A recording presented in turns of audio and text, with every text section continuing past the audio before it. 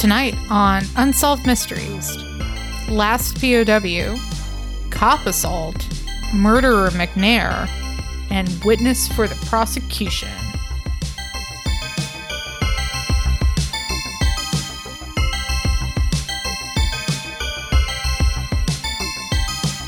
Hi, I'm your co-host, Crystal. And I'm your other co-host, Robert, and this is Reenacted, an Unsolved Mysteries podcast. Crystal, you said you had something to talk about at the beginning. Yeah, I did, and it's actually tangentially related to the first segment that we're going to talk about, but we're actually recording on Memorial Day. We are. It's a bank holiday in the U.S., and it is when we remember fallen soldiers, and that's actually going to come up in a couple of minutes. Yes. When we get into our first segment of Unsolved Mysteries. But for those of you in the U.S., or not in the U.S. rather, this is also like the unofficial start of summer. And it also means that you can, most people are like cooking out either this weekend or they're doing it today. So I've seen a lot of like discourse about what to bring to the cookout. And I was wondering, Robbie, if you're going to a barbecue, like ultimate fantasy barbecue, you're going over to somebody's house, what are your draft picks for like dishes that you need to see at the cookout, at the barbecue? Oh, dishes that I need to see. Well, maybe there's like a salad category. Maybe there's like a grilled meat category. Maybe there's like a bread or sweets category. Just think about it that way. Right. For you personally, your choices. Well, the thing is I kind of feel that there's, it's all part of a system. So, one part, what affects one part affects the others. And okay. And so, not on its own, I'm not really a potato salad, kind of person. Interesting. Okay. But if there is a meat that's just drenched in barbecue sauce, then I must have potato salad with it. Okay. The whole is greater than the sum of the parts. I understand. I completely understand, because the barbecue sauce is very vinegary and very sweet, whereas potato salad is very creamy and can be a little tart sometimes, depending on what people put in it. But yeah, they kind of help balance each other for sure. Precisely. I like. I like having chips with some sort of dip available. I guess I'm more of a conventional chip with the French the French onion dip or whatever. More so. So you're saying like potato chip? Yeah.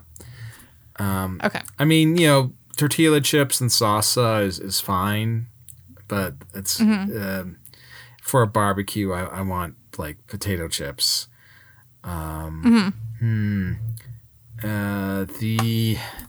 In terms of the what's on the grill, I mean, gosh, ribs sound really appealing. Just falls off the bones, ribs, but man, hamburgers are great. Sausage, like some some of that hot link sort of sausage would be cool. Hot dogs are okay, but I'm not really a huge fan. Having them in addition to the hamburgers is fine, because then you can get one of each. And then for dessert, I would like for them to bring out all the boxes of vanilla ice cream, so I can have 12 pounds of vanilla ice cream, as I mentioned in an episode a few years ago. But if not that, well, I mean, heck, as long as there's just lots of different things and lots of it, and I can just gorge myself. That's really what I'm asking for. How about yourself? Are you? So you don't seem to have hard and fast rules about what needs to be at the cookout. Well, for Memorial Day specifically? I mean, it just like it has to. It's probably less about like the which individual items so much as there has to be a number of different dishes. Like if I go to a barbecue and they're making like they're making hamburgers or whatever on the grill. Yeah. I mean whatever. But the only thing they have to eat in addition to that is like a fucking vegetable tray. Fuck off. That's not what I. Yeah, no, that's really fucked. Like you need to get out of here. Right. I am leaving. In fact, a coworker of mine was talking about like, because she's in a relationship with some guy who comes from like, I guess a very upper class family. And like she was over at their place for a barbecue, or maybe it was more like just some. I feel like I know where this is gonna go.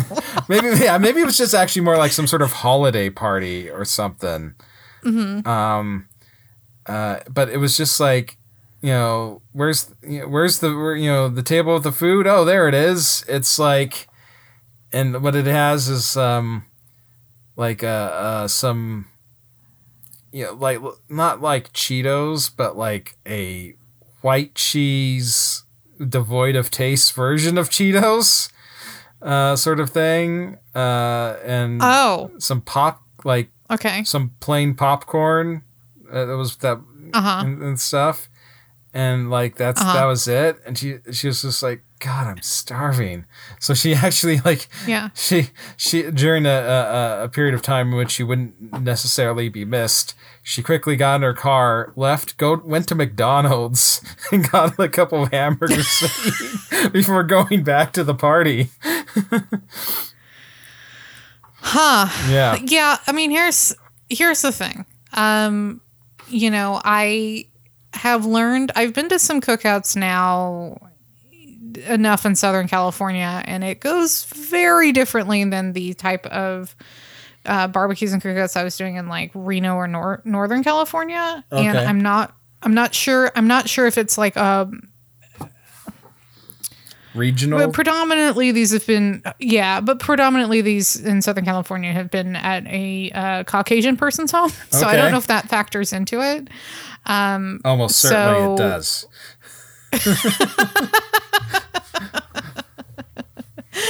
You guys need to like get some diversity barbecues down here. So that's what I try to bring, right? I'm trying to bring when I bring food, but for me, like what I'm looking for, more power to you if you are doing the ribs or the pulled pork and you're doing like really getting into the smoked meats, like you've really put the time into it, like more power to you. But I would be perfectly happy. My favorite kind of hamburger is the one that someone makes at home on their grill. Like that's going to beat any restaurant, any fast food burger for me is just the one that someone made with their hands and put it on their grill. So for me, I'm looking just for a real basic cheeseburger, hamburger situation. Okay. That's what I'm looking for. Love a hot dog on the grill. Love a hot dog, especially like an all beef one. Oh, perfect. Well, yeah, for sure. Yeah. Yeah, I'll go straight for that at the barbecue. But I just love hot dogs a lot. Like I don't need all that smoked meat stuff. Like that's beautiful if you're doing that, but that's I don't think essential. And that's easier to screw up too, I think. Right. Unless you have a lot of experience doing that. So I'm looking for the hamburger, I'm looking for the hot dog. I am looking for the potato salad. Now I'm sighing deeply here because I learned very quickly to not bring mayo-based salads to Southern California cookouts or barbecues. Okay. Because these freaks won't eat that shit. Really? And I know it's not because the potato salad I've brought. Well, sometimes I've brought like store-bought potato salad and it was like not that good, so I don't blame them. But sometimes I've made like potato salad and like no one eats it, and I know this is just like a white person Southern California cookout thing, because I've brought that same potato salad to like a work function, and my work is significantly more diverse Yeah. than these barbecues I'm going to, and people ate that shit up. They were like, "Give me the recipe. I love this." So I know this is definitely like it's also probably another like class thing too. Yeah, it because could be. Yeah. you know what I'm saying? Because like I think upper middle class white people are scared of flavor. Not really sure what is going on, but they seem to be frightened of it. I don't know what's happening. That probably explains the popcorn as a side dish thing. Chips and salsa for me. That's what I need. But I totally respect like a decadent dip. I think probably the only time I'm eating like a creamy dip and a potato chip is like at someone else's barbecue, because it's not something I would ever purchase. Yeah, same. For my home. It is the same with me. Yes. And a beautifully ripe cut watermelon is also what I'm looking for. Unfortunately, for my Memorial Day. Unfortunately, I have to confess, I am not a watermelon person. Now, It's really hard to get good ones. It's really, really difficult. Melon is like the margin of error on any melon. Oh yeah. Is so wide. Good. You know what I mean? I mean, you're rolling dice when you buy a watermelon. Oh, absolutely. Absolutely. You can try like knocking on it, shaking it, trying to like figure out like, is this a good one? Who knows?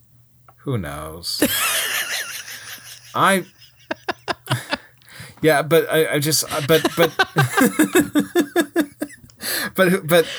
laughing also because we've just spent like 11 minutes talking about barbecue food. Now, and like this could easily be the rest of this episode. Well, do you think Charles Shelton's family would have thrown him a barbecue if he had been able to return home? You know what? I think, yeah, if he had made it home. Otherwise, I imagine that Memorial Day may have been a very difficult holiday. Oh, God. Shouldn't be laughing. Yeah. For Charles Shelton's family. So, hey, should we maybe talk about Unsolved Mysteries Season 5, Episode 9? Yes, let's talk about Unsolved Mysteries Season 5, Episode 9.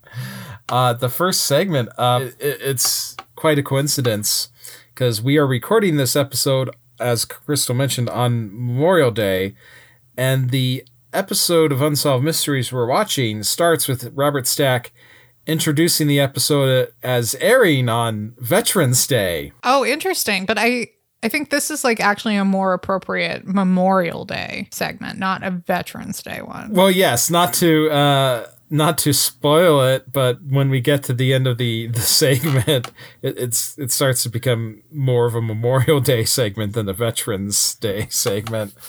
But yeah, it centers on an American Air Force colonel named Charles Shelton.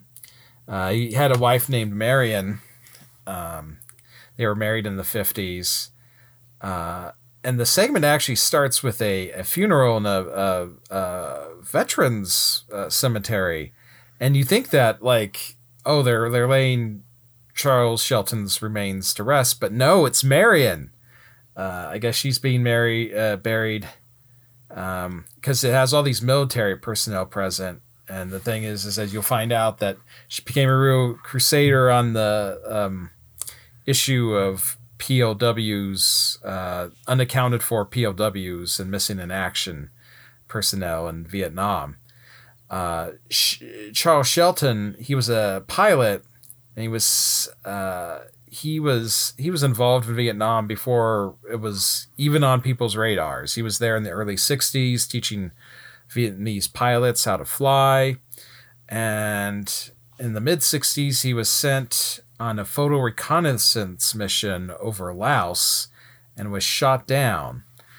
And he was not rescued. And so the thrust of this segment is sort of, the ambiguous status of him. We've encountered this before, where the families have to go through the anguish of, the person is not acknowledged as either being alive or dead. And so we have this reenactment of him saying goodbye to his family at Okinawa before he He flies off. Him and Marion had 5 kids. We're treated to like one of those pictures, family pictures where, I don't know, I guess like the picture is black and white, but they add color to it after the picture's been developed. Yeah, there's a name for, I've actually done that before, but I don't remember the name of that. But usually like an artist will like go and paint over. Right. You see it sort of like in some of the first pictures of the intro sequence to Growing Pains. And then it's funny because when I had that thought upon seeing the picture, we then get a reenactment of Charles taking a family picture on setting up a little camera and running over to join the rest of the family before the camera snaps. And it just reminded me of the other component of the opening of Growing Pains when they're all standing in front of the house. I mean, he's kissing Marion's neck and stuff, and it's like, oh, I mean, you could. I was hearing the Growing Pains theme playing over it. So you could have had. I mean, Alan Thicke could have been playing Charles at this point, but easily. Yes. Yeah. Yeah. They have sort of similarly sized big heads, but. I'm not. I don't mean that as a slight or an insult. Just Charles has like a very prominent he looks like a colonel sort of a thing with that jawline and stuff. But Charles was shot down, and they sort of they have like reenactment of him hiding out on the hillside. He's waiting on the for 3 days for a pickup that just doesn't happen, and so then they sort of have a reenactment of the guy playing him going through the woods, and they have this like depiction of him being captured, and it's so wonderfully shot because he stops at some point and the camera pans around to like a pair of eyes looking through an opening in the brush. Which I don't know. I don't think his actual capture was probably anywhere near as dramatic. I think they just they saw him in the field or something, and just he saw them come in and he got captured. But they make it really tense, and he gets taken prisoner. The Robert Stack narration talks about how through sort of because he was an uncooperative prisoner. I'm sure he's just giving them his name, rank, and serial number, or maybe not even that, but not divulging information and withstanding who knows what they are throwing at him. And they talk about how his captors kind of had developed a sort of grudging respect for him. They also mention that he went limp because one of his captors was also selling information to the CIA. And so that they have in the reenactment 4 or 5 guys are having to carry him around, and I don't know. I mean, I think it's absolutely right to not cooperate with your captors and to try to escape as many times as possible, which is what he did, because that way you're forcing the enemy to devote manpower to trying to find and capture you.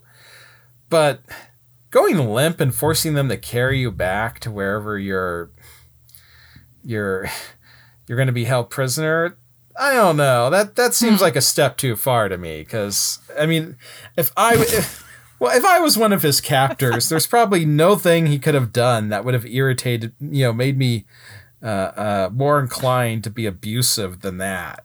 I mean, it's like something a toddler would do. Right.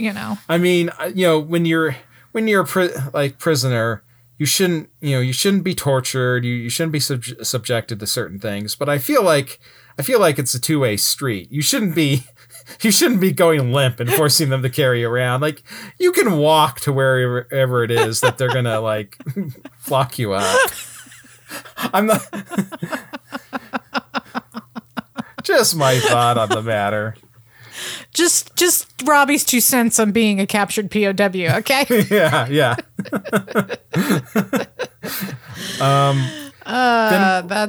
That's funny. Yeah. And we have a cut to back in the States where there was a because Charles, it was his birthday, but he wasn't present. But the family was having a birthday party for him in his absence. And it's funny you mentioned the like when you talked about what's appropriate at a barbecue, because at this birthday party we get, like, in the reenactment we see a cake that says "Happy Birthday, Charles." We see a bowl of, I believe, pretzels, but it's kind of interesting because they're not like complete pretzels. They're just rounds. Yeah, I don't know if you know. Like little rings, like pretzel rings. Yeah, rings, and not shaped circular, but shaped like the component parts of a pretzel, just individualized. Just broken pretzels. Yeah.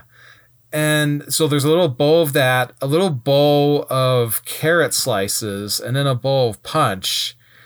And I gotta tell you, if I showed up to a birthday party and this is what was on the table, I would probably take like a handful of those pretzels, wolf them down, drink 2 or 3 things of that punch, and just sort of make a discreet exit at that point. Because that is not a cool spread in any way.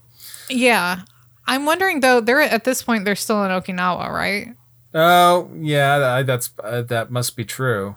So I'm wondering if like the traditional American snack foods are not on the base, maybe a little hard to come by at that point in time. That's a fair point, and unfortunately, yeah, I mean if they'd wanted like some takoyaki or something like that, they might have been in business. But as far as pretzels go, maybe it was just kind of like not a great selection. Yeah, that's a fair point. And then so we get a dramatic sort of, Charles's wife Marion. She sees two officers walking from the front of the house through all the kids and craziness happening at the party. And they give her the unfortunate news that her husband's been shot down, but with the hopeful hook that, like, they've been in radio contact with them. So, I mean, he's not dead, and presumably he's going to be, you at that point you're thinking, oh, well, surely they'll rescue him. Yeah. And but unfortunately we get later a little reenactment of Marion opening up a box of her husband's stuff, and she discovers that all the stuff that he would have carried with him on an actual Air Force mission, his dog tags and all this, they were left behind. Because and when she got some film developed in his roll of camera, a picture he'd taken just a few days before the mission, he was wearing a sort of non-discreet uniform that doesn't identify you as being a U.S. military personnel.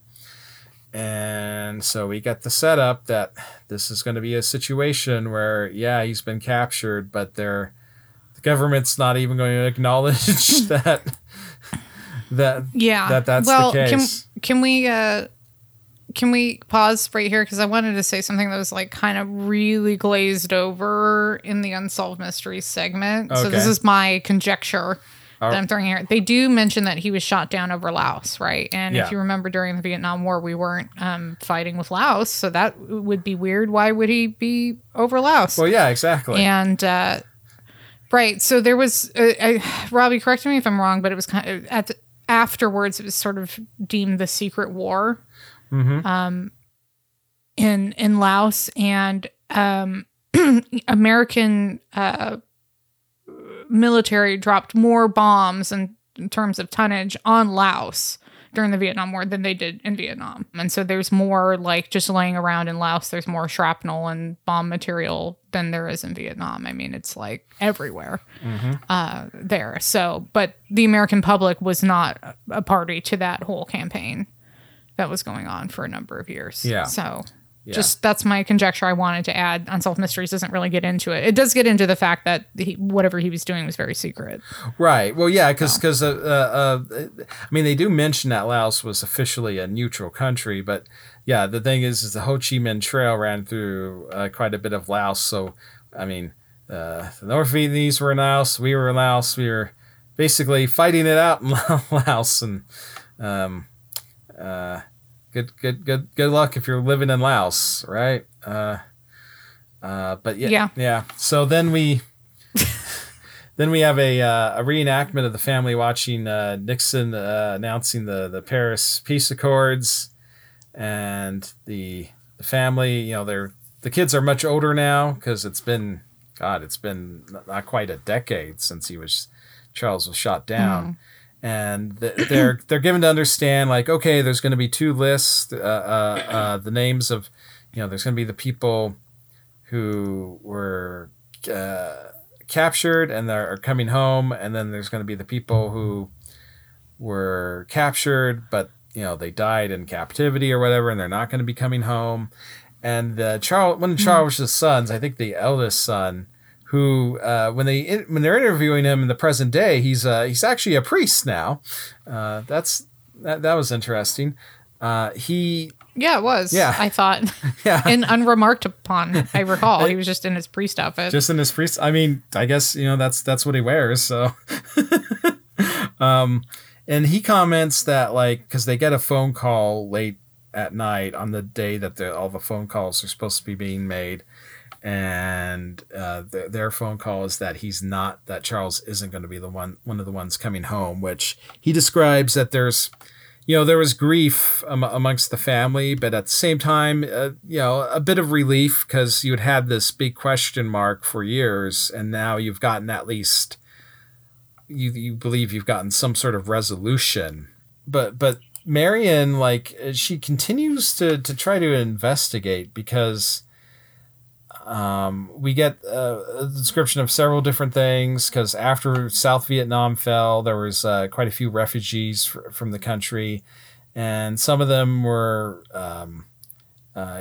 giving had information about captured POWs and whatnot. Now, I assume the government kind of kept this close to the chest, both for I think the reasons we've already discussed, but then also I can imagine that some of these people were just like, I'm sure there was some people who were just like making stuff up because they felt like it might help their case in trying to like get into the United States if they seem to have some useful information.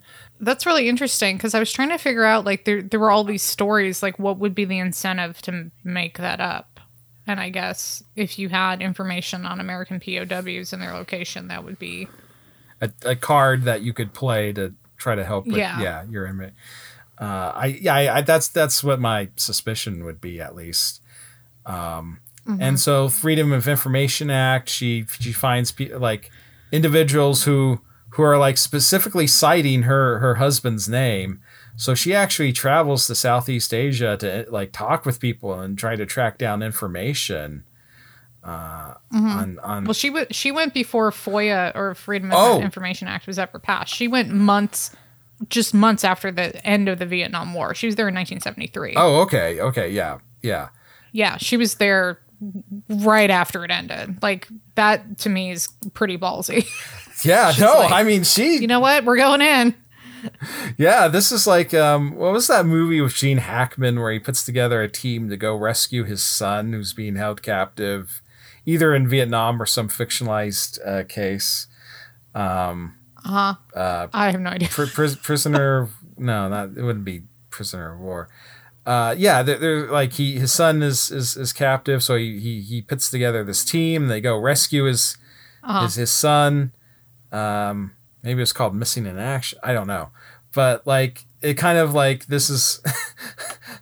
Marion is just really dogged on this, to the point where, like, if during the segment they had talked about that she had actually recruited a team, they actually conducted a raid or something. Yeah. I would fully like not be surprised to see her with like a helmet and a rifle, being part of the operation. She is, I mean, wow. She is obviously she obviously truly, loved her husband, because she's really trying to get him back. And so we get this like this one reenactment of like Charles was, I guess, handed over by the like Laotian communist to like the North Vietnamese.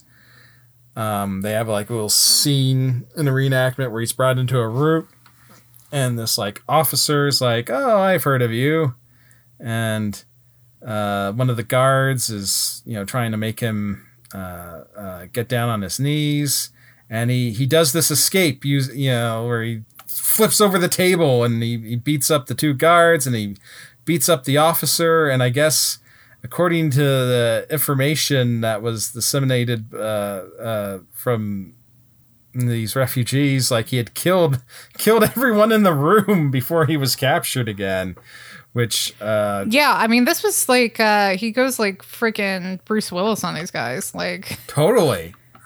Or maybe, I don't know. Now, Bruce Willis is kind of an old reference. How about John Wick? It goes kind of John Wick. John Wick, yeah. Totally, he goes John Wick on them. And then, so we have the remainder of the segment. It concerns Marion's efforts to bring attention to this. She actually goes before this. It wasn't a tribunal. It was a board of Air Force officers where she's making the case like there is enough out there to indicate that my husband may not necessarily be dead, and it would really help me in trying to locate him if you guys would stop saying he's dead, because she said she recounts talking with like the North Vietnamese who are like, look, why are you asking us about this? Your own government says he's dead. And the board, like, I guess her lawyer or something was like, yeah, I don't think the board really understood burden of proof or whatever, because they're just like, well, she doesn't have any proof he's alive, so we're not going to give her the proof that he's alive until she can show us the proof that he's alive. Right. It kind of plays out like that. And they have this dramatic moment where the one member of the board's reading out what their decision on his status is. And he announces that Charles can reasonably be presumed dead. And we get this dramatic chord that plays, and the actress who's playing Marion in the reenactment she does the thing where she's standing and she just slowly sinks down into her seat. And I mean, I think we got some really high quality reenactment material here. Like, if you had if you had like taken the actors involved with this and just like made an hour and a half movie about it, and you could have like using everything that we have in the reenactment, you could have called it it could have just been like a Lifetime movie, Left Behind, the Charles Shelton story. Going with the Left Behind franchise, huh? Well, I mean, I'm not trying to say it's canonically related to the Kirk Cameron crazy religious movies. But I mean, the thing was it was either that or Behind Enemy Lines, but then that's the name of the Owen Luke Wilson, where he's the pilot, and Gene Hackman's. I think it was Owen Wilson. Yeah, and Gene Hackman's the admiral. His dad. Right. Yeah, the admiral. There's been two. I guess there's two separate movies with Gene Hackman involved with trying to rescue military personnel. So, and then we get an unfortunate bit of information about Marion, that she'd been suffering from, I guess, alcoholic issues, and then she actually ended up committing suicide in 1990. It's just super tragic.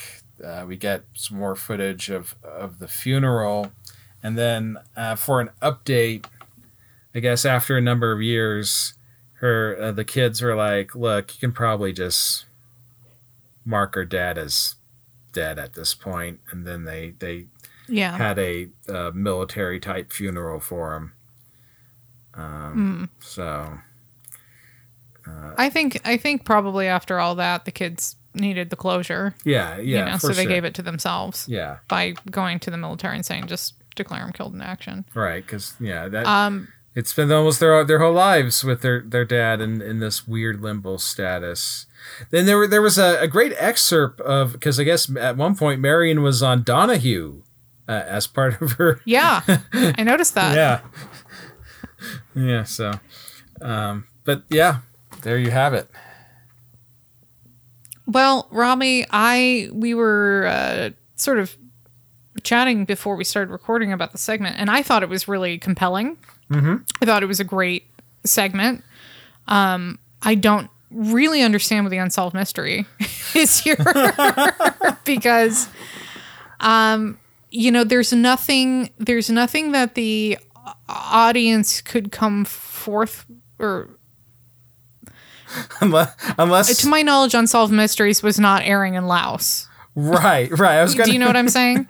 So there's nothing that the audience could have come forth with to say, hey, I have evidence of.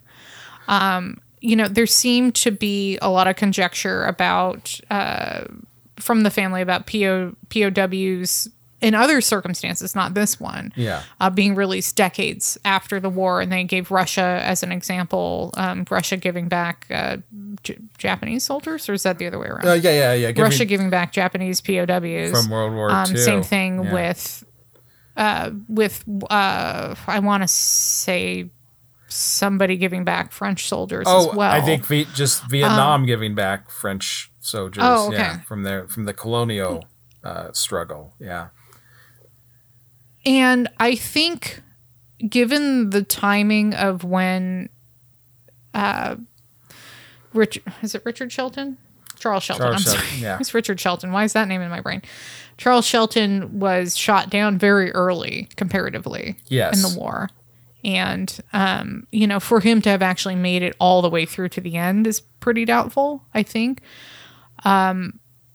If we look at a situation, I'm just going to mention John McCain, right? I think he was in a POW camp for 2 to 3 years. Was that right? Yeah, I think that, that sort of time span, yeah. Yeah, so he was presumably captured sometime in like 1970, 1971 before being released. And I just think the timing of it, because it was so early in the war, it probably just the likelihood of him even surviving to the end of the war is probably pretty low, in my opinion. Yeah.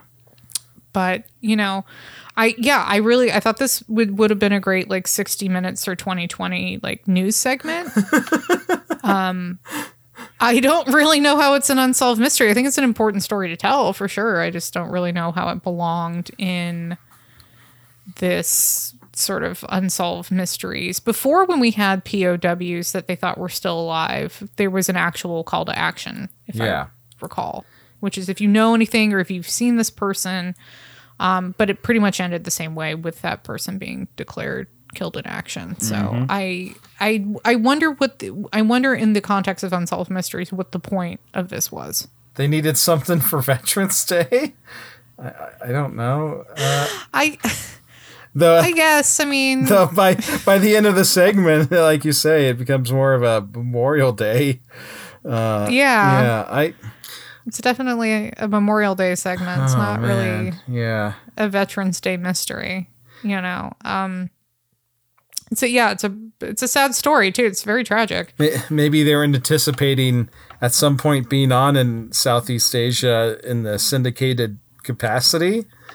I don't know. I'm trying to remember. Have we had any listeners from?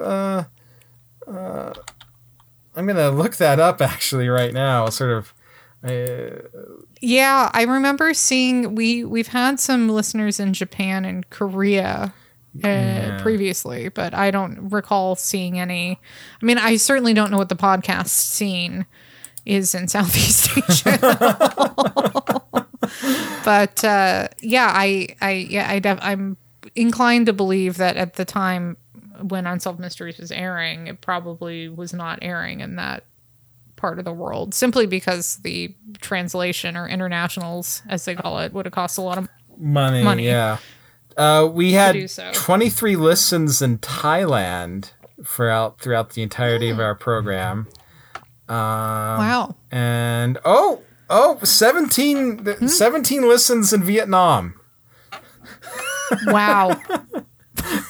I don't know. I kind of, the fact that like that's far fewer than like our total number of episodes suggests to me that perhaps someone was just on a business or vacation trip to Vietnam and was just listening to the podcast while there, and then the trip ended and they went back to their country of origin.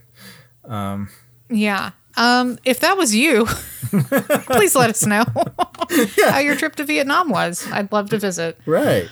Must be really fascinating. Okay. I think it's probably time to visit somewhere a little closer to home, though. And that place is Albuquerque, New Mexico.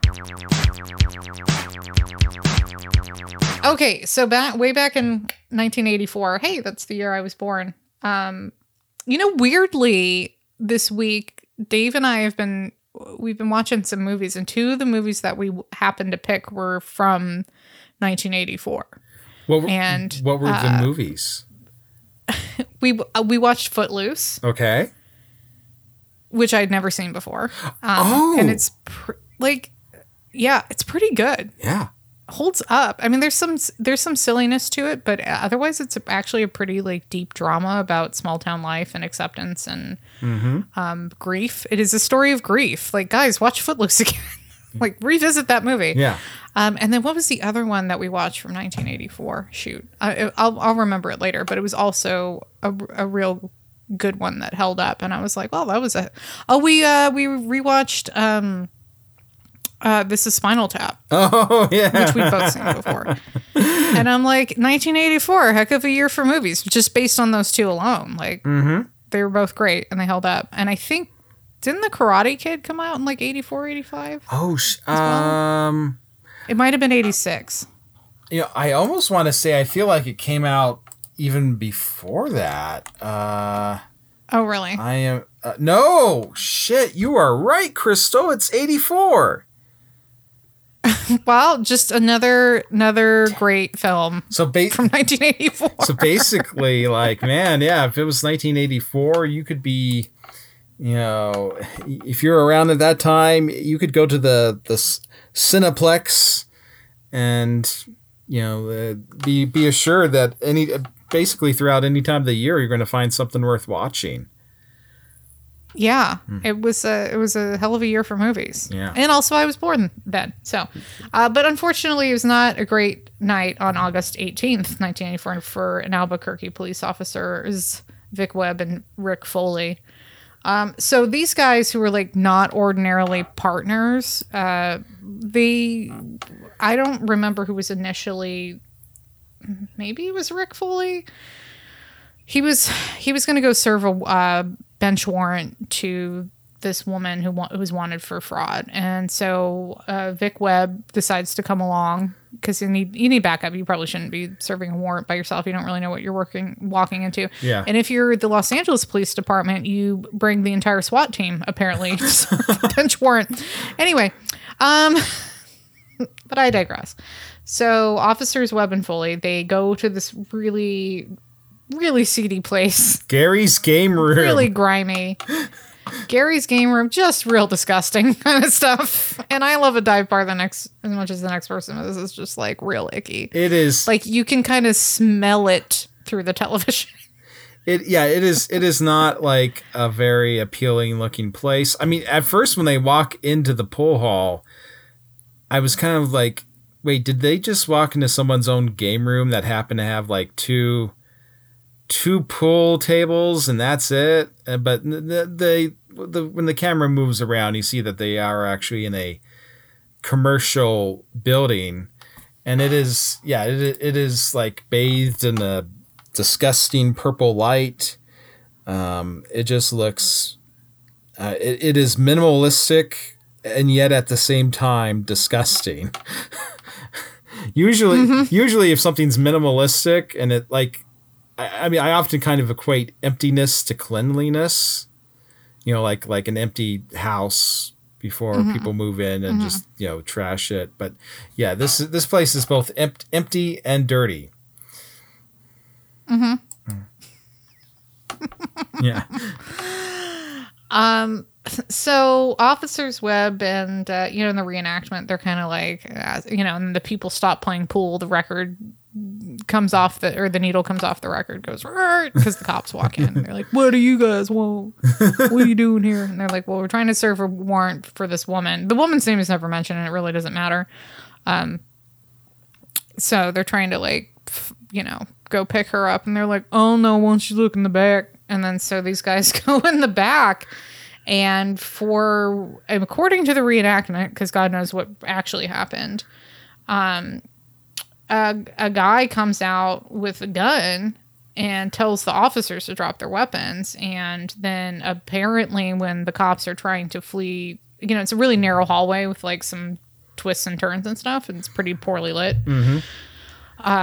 So the cops are not in a good, do not have the upper hand in this situation. And apparently the man started firing at the cops.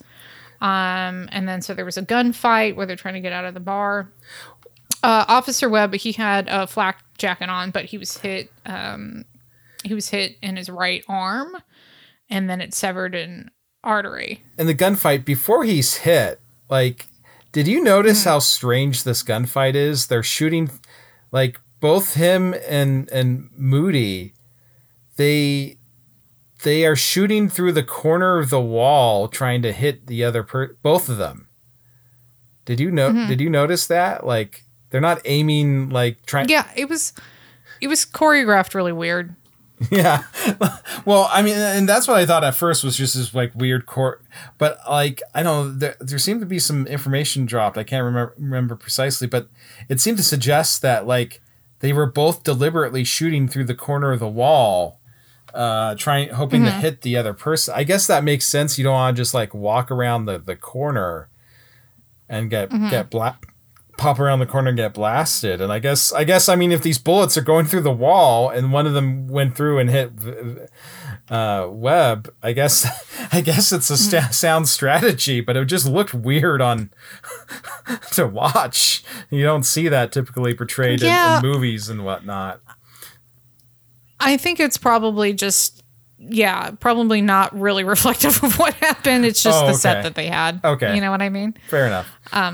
But, you know, I do think Unsolved Mysteries most of the time does their best effort to be as faithful as they can to the story. Yeah. I do think that. But I think this was probably just odd looking because that's the set that they could shoot up for the segment, you know? So Officer Webb was wearing his bulletproof vest or his flak jacket, but he was hit in his shooting arm, and so he had to drop his gun. And so he manages to get out of the bar, and then Foley is already radioing for assistance. So they only realized afterwards that the suspect had actually picked up Webb's gun when he dropped it. And then so the suspect gets away. So basically the mystery is, where is this guy? Right. His name is Lyle Moody. And he has like a really long rap sheet going back like 2 decades almost. And so there's not a ton of mystery here. Just, where is this guy? Can you help us find him? Mm-hmm. And one of the little tidbits that they kind of threw in there in Unsolved Mysteries is that the person that the woman that they were looking for to serve the bench warrant had already been arrested. Oh, wow. And the officers or whoever's in charge of that sort of thing had not removed the bench warrant from the computer database. So it's those a clerical two officers, error. Because of a clerical error, went to go serve a warrant for a person who was already ostensibly in jail or being, processed. Wow. Yeah. A few months earlier. Like a few months earlier, they had. Oh, gee, I I didn't catch on that it was that much early. Yeah. Well, I mean, just what a bad situation that was for all involved. That guy did not take, because like, I mean, because Moody, like, I mean, obviously he must have thought he obviously thought they were there for him, but they weren't. Mm-hmm. I mean, if he had just like played it cool and just been like, yep, just playing pool. I mean. They would have just walked. Yeah, there wouldn't have been anything. Yeah, they would have just walked around and been like, "Where is that woman?" Also, I'm sorry. The woman who had already been arrested. I'm sorry, that might be coming from the wiki. Maybe they didn't mention it in the segment, but I somewhat recall them just saying it really fast. Okay. But according to the wiki, yeah, she'd actually been picked up 18 months, a year and a half. Oh man. So like they look around the whole pool hall. She's not there. Like, gosh, she must have like fled right beforehand. Like the two, Foley and Webb, then spend months trying to crack the case. Yeah. Well. Yeah. Yeah. So that happened in 1984. This episode aired in 1993. Lyle Moody was eventually picked up in New York City in 2002. What? And then he went to jail, and now he's out. The end. Okay. There you have it. All right. That's that. Moving right along. Speaking of people who went into prison and then left. Yeah. We have a special alert. A special alert.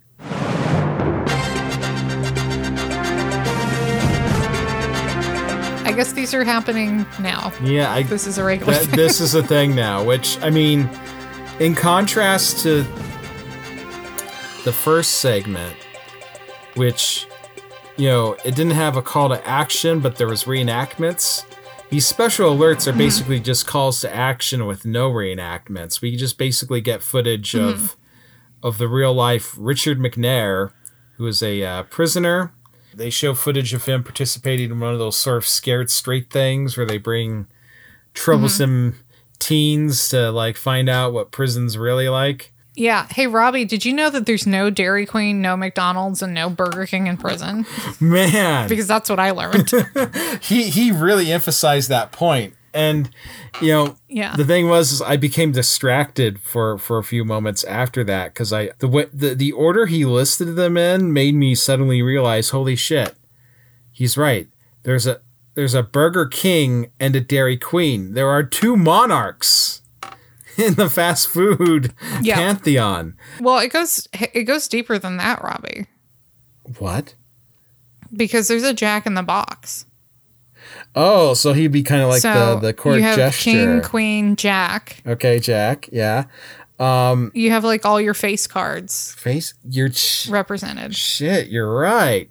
Dude, is there an ace somewhere in that? I don't know. I don't think so. Well, I mean, if we're including Five Guys as fast food, or just a dining out restaurant, that's five. Yeah, I guess I can't really figure out but yeah. For weird fast food card playing analogies aside, Richard McNair, he was described as a model prisoner, always kind of polite. He edited the prison newspaper. It's always weird when I hear about things like prisons have a newspaper. Like it's like what, like the school paper? Yeah. There's no reenactment. We just get real life footage of him. We get sort of like some supplemental footage of the prison yard with the overlapping audio of them describing how him and a couple of fellow escapees, they found a vent in the roof that they were able to get into. They went through that, made their way through the razor wire and around some other stuff, and managed to escape. And the other guys got caught, but Richard was still on the loose. They think he may have stolen some truck belonging to some repair company or something. We got like some nice real life footage of what I assume is just like a real member of that company walking out into his truck, getting in and driving off. So is there any update? I can't remember. Was there an update? They caught him, right? Yeah, they caught him. Yeah, they got him. Yeah. So this aired, obviously it was a Veterans Day episode, so it aired in November of oh, weird. I just said the last one aired in 1993 the first time, which means it wasn't originally a part of this episode. Weird. Because this aired in 1992. Yeah, I think this I didn't realize how sliced up these episodes had gotten, but now I'm realizing they're probably pretty cut up from how they originally aired. Anyway, so that was in November of 1992 when they aired the episode. He was picked up in December of 1992 when they found the truck that he had stolen. He wasn't picked up in December of 92. It wasn't until July of 1993 he was arrested again. And then they returned him back to North Dakota. And then part of the update was in 2006, he escaped from prison again. And then they captured him in Canada in 2007. And then now he's serving 2 life sentences. Oh. Because I guess that makes them real mad. When you escape prison too many times. I guess so. I wonder if there's some kind of like clause in the justice system, or at least the penal system, where like, you know, if you successfully escape enough times, they're just like, you know what? You win. Well, we haven't built a prison that can keep you. You just win. Well, I guess. I mean, maybe it works like in THX 1138. Did you ever see? Did you ever see that one? Oh, I didn't know. That's like George Lucas's first movie, though, right? Yes. Yeah. I haven't seen it. I don't know if I should. Well, I have a feeling that if you did sit down to watch it, you would kind of like turn it off halfway through. It's okay. Do you mind if I spoil anything? Okay, go ahead. No, the movie's been out longer than we've both been alive. Yeah. We can spoil it. It's fine. But then we've both been alive combined. No. Yeah. No. It was a silent film. It's in the last act of the film, Robert Duvall's character is being chased by like a couple of robot policemen. And, you know, this chase has been going on a while. It's been going through, because they live underground. And they've been going through the exterior of the city and all this other stuff. And it's like, there's a point where like his car's crashed. He's sort of stuck on top of he's ascending a ladder. And he's kind of like, he's on the verge of being captured, right? These 2 robot policemen are just like rapidly ascending the ladder towards them. But then like in some bureaucratic office, like the budget for for chasing and apprehending him, like they've both exceeded the budget and exceeded like the little like cushion extra for the budget. So the robot policemen just stop on the ladder. And then that's how Robert Duvall's able to escape. It's just because the chase after him just ended up costing too much. So they just gave up because of a ladder? Well, it's just like that. Not necessarily the ladder. It could have been going down a hallway. It's just at some point, like they reached the you know, like we can't expend any more money on this. So the robot policemen just stop, and they're just asking him to come back. Because they can't, they're not allowed to go any further. It's because like one of the, I mean that's one of the things. It's like there's like their society, like all the like bureaucratic stuff and whatnot is like so divorced from like what's really going on and whatnot, that like their society, the futuristic, this futuristic society is just really screwed up and dysfunctional in a lot of ways. And it turns out one of those ways enables Robert Duvall to escape. it's a fun film. I actually like. I think it's like. I mean, there's a lot. There's problems with it, but like for me, it is like. It's actually the George Lucas like. It is the George Lucas film I respect the most because he like he wanted to make this movie a certain way and tell a certain like story and do it like this and make it in such a way that no like most people would not even want to watch this movie. And so for that I actually like I respect him like more than anything else. So he made him. I don't know. That kind of seems like George Lucas's thing is to make decisions about films that are openly hostile to the viewing audience. But well, yeah, but I mean, you've just had THX 1138 ruined for you, audience at home. I'm sorry about that, but Richard McNair escaped, captured. Caught. Captured. Escaped again. Caught. Yeah. Again. In prison forever. Yeah. Because it wasn't robots chasing him. It was the long arm of the human law. And you can't escape that forever. Unless you do. Yeah. But anyway. Hey, we gotta go to Florida now. I don't really want to. No offense, Florida. It just seems really sweaty, but we gotta go there.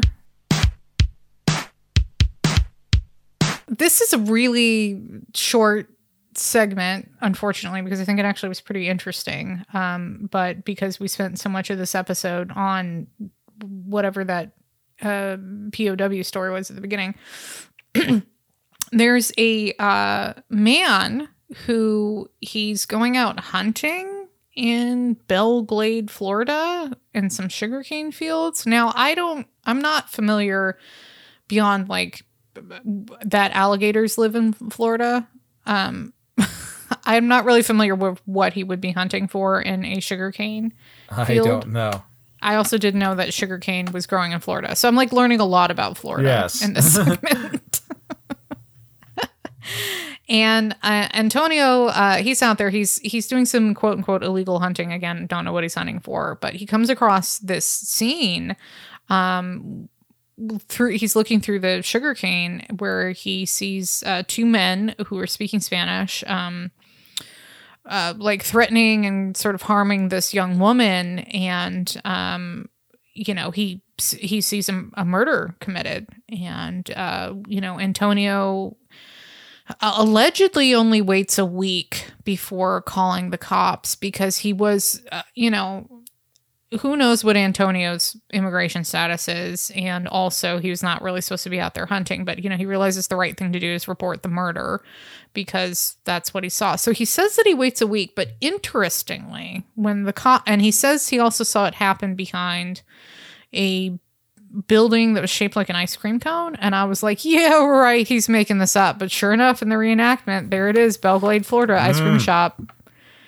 There's a building shaped like an ice cream cone, and there's a sugarcane field behind it. So the cops go out there on this tip, and sure enough, they find the body of Rebecca Young, and she had been murdered. The state that they say that the body was in, though, was that it was so decomposed as to the point of becoming like mummified, and so in order to ID her, they could only pull fingerprints off one finger, which kind of throws into question, did Antonio really wait just a week?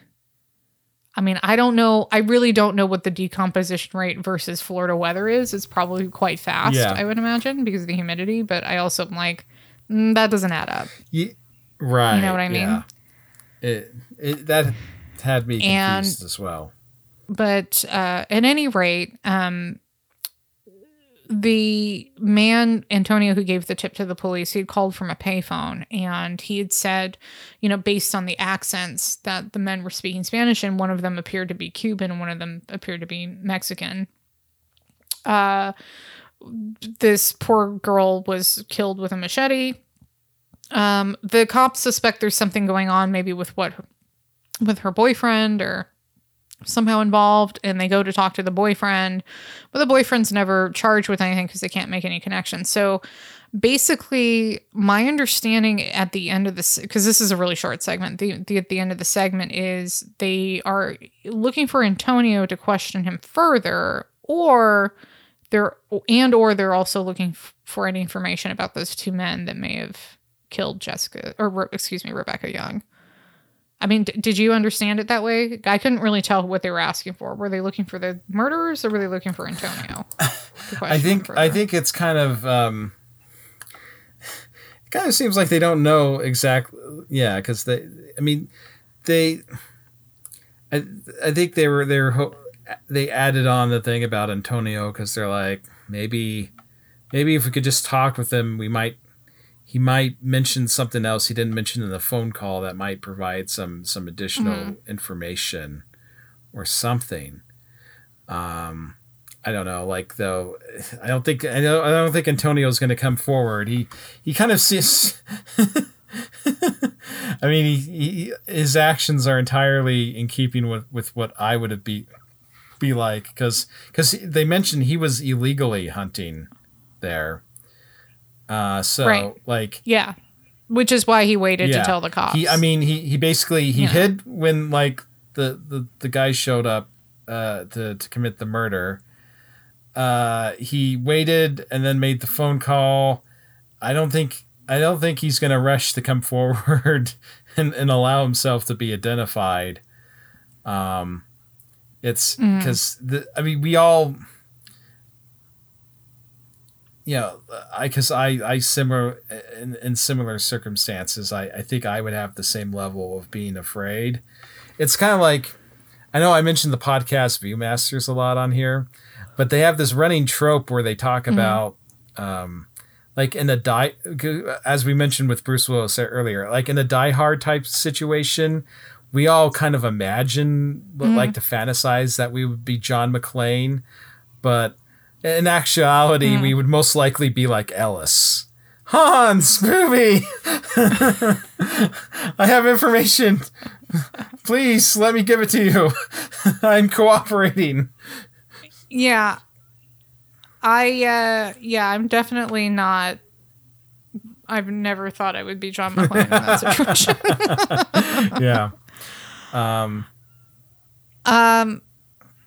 So there's no update on this one. I guess it doesn't really matter. I guess they were just asking for any information, if anyone that knew anything. It doesn't really matter what they're asking for, but there's no update. That sucks. So, yeah, that is sucks. Hey, Robbie, what should people do if they want to get in touch with us over here at the podcast? At ReenactedPod on Twitter, or send us emails at reenactedpod@gmail.com. Go on Facebook. Just type in the name of the podcast. You'll probably find something. Go on iTunes. Please give us 5 stars. Yeah, that would be. And if you don't want to give 5 stars, just don't leave a review. That's also too. An option. Yeah, that's go about your day. Yeah, just go on with your life. It's fine. You can also, if you want to help us keep this choo-choo train on the tracks, you can go to support our Patreon. That is patreon.com/reenactedpod. From time to time, we drop little treats on there. Recently, we released, I think it was episode 85, 2 weeks in advance of the regular feed. So if that is something you are interested in doing, is getting, episodes ahead of time. I definitely owe the Patreons. We have a special episode we recorded a million years ago that I need to edit and put up there. I think you're going to like that. And then sometimes, no promises. Robbie will send you a little fun treat, but no promises on that. But it has happened. Okay. People are saying that is a thing that has happened. Yeah. Okay. Well, if you want, should wrap up this very special Memorial Day episode, Robbie. If you want to do the thing, join us next week for another edition of Unsolved Mysteries.